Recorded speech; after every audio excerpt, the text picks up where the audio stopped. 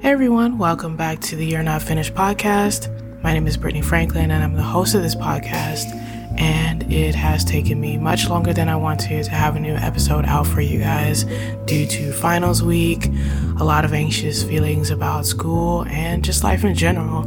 But regardless of that, I want to sincerely apologize for taking so long. To be honest though, really didn't want to record a new episode until I felt mentally ready to do so. So I just took the time I needed to give the best effort I could to this. I'm going to jump into things without giving an intro, but before I do that, I want to give a trigger warning. I will briefly mention suicide in this episode, so if that negatively affects your mental or emotional health, please refrain from listening today or listen with caution. So my family and I had a discussion on multiple subjects a couple of weeks ago, and there were a couple of key points that were made during that conversation that kind of struck a chord with me, and if I'm honest, remind me of part of the reason why I have felt disconnected from the church and the body of Christ in general for the last couple of years. For privacy purposes, I'm obviously not going to go into much detail, but I'm just going to summarize these points really quickly and then go from there. So the first point is that we are the church. Now, if you don't know what that means, it's exactly how it sounds, but I'll give a little bit more context for what that means in a little bit. And then the second point is that it's not the church's job to do certain things or provide certain needs for people, essentially because you are there to serve anyway. So for the first point, I agree that we are the church and that the definition of the church doesn't just mean the building or the organization which Christians gather and worship and fellowship in. We as Christians should be carrying the word and the Spirit of God everywhere we go so it can be freely given to whoever we're supposed to give it to. The second belief, though, that we go to church primarily to serve and that it's not the church's job to do certain things, kind of bothered me a little bit for a couple of reasons. Before I get into that, I want to say that I don't believe that you should go into anything with a primarily self-serving attitude or thinking about what you're going to get out of any person or place or thing, right? But in the context of the church, there are some people who are meant to serve in one way or another in the context of ministry or whatever. And then there are people in life who, for whatever reason, don't have the physical, mental, or emotional capacity to serve others in the way that might be needed and will look for solace and support through the church. Are we going to say to those kind of people, like, hey, you're not able-bodied or you're not willing to serve in the church, so therefore you're not welcome? Of course not. We're not going to say that.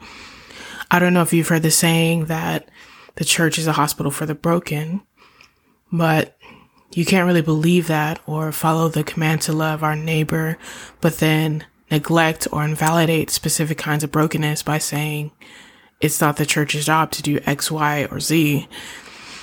To be honest, it's much easier to say that it's not the church's job to do these things rather than just admit that your church in particular, or maybe even most churches in general, just may not have the knowledge, time, resources, money, or even the heart to help somebody in need, especially when it comes to mental health. An example of this is I went to a church for an extended period of time. I'm not going to name that church, but I was there for maybe 10 years on and off, probably more, where one of the members who was very active in serving that church tragically died by suicide. And after their death, they were never mentioned publicly again. And mental health matters for the time that I was there either were addressed under the radar or not addressed at all. And at that same church, when it came to my depression and anxiety, if I would express anything about that, I would just receive prayer be encouraged to pray more, and then be sent on my way. Even some members of my own Christian family, I mean, I love them very much, but they're just terrible at dealing with things pertaining to mental and emotional health. In my experience, it's just been very disheartening to hear about and deal with Christians who overly spiritualize, ignore, or even demonize mental health issues, yet are super passive about it. I think it's actually contradictory. Then you have the other side of things where I attended a different church where the pastor not only frequently and publicly acknowledged various issues of the mind, they also connected with licensed therapists in order to offer free therapy and counseling appointments for the congregants. I even went to a few appointments through them myself and got a lot of healing through it. I just think it's crazy how there's such a huge contrast between two churches that are literally 20 minutes away from each other, and they subscribe to the same belief and the same God. This is why I believe that there are just some Christian organizations and churches that need to go ahead and just be honest about what they can and cannot do. And for what they cannot do, then it's time for them to make the best attempt that they can to partner with those who can do it. I do want to note that even as a Christian myself, I don't expect the church or Christian organization to meet all my needs, especially when it comes to mental health. That's just impossible because you have humans running these organizations, imperfect humans at that. And it's just flat out unwise based on personal experience and knowledge. I do believe that going to church is about connection to God and others through worship, teaching, and service, or at least it should be. But I also know that you don't have to go to church to do that. But the church can and should be a resource for those who are in need, especially when you have Bible verses like 1 Corinthians 12, which talks about God creating the body so that all its members can care for one another. Or you have biblical characters like Job, Elijah, and even Jesus going through mental and emotional turmoil and distress.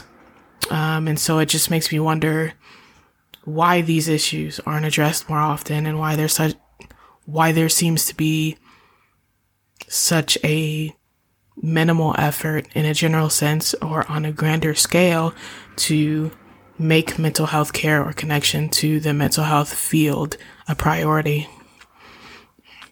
Before I end this episode, I just want to send a quick message to Christian churches, organizations, and people who subscribe to Christianity, who continue to neglect mental health issues, especially. If you don't have the knowledge or the time or the resources or the money or the heart to help people who are in need, then you got to ask God for it. You got to go get it, or you have to connect to a trusted group or organization who does have the knowledge and the time and the resources and all of those things. I mean, my thought for this is, if we are the church, or since we are the church, then technically that means that it is our job as the multicultural and multifaceted body of Christ to do X, Y, and Z. And again, if you cannot do it, point people to those who can. I mean, there's really no excuse in 2021. So this episode is going to be really short today. Because it is Mental Health Awareness Month, I will come back with another episode next week. Make sure you follow me on Twitter at YNFinished, or on Instagram at YNFcast. Also, go ahead and head over to www.you'renotfinished.com for mental health resources, blogs, and testimonies. I really appreciate you for listening, and I hope you have a great day. Bye.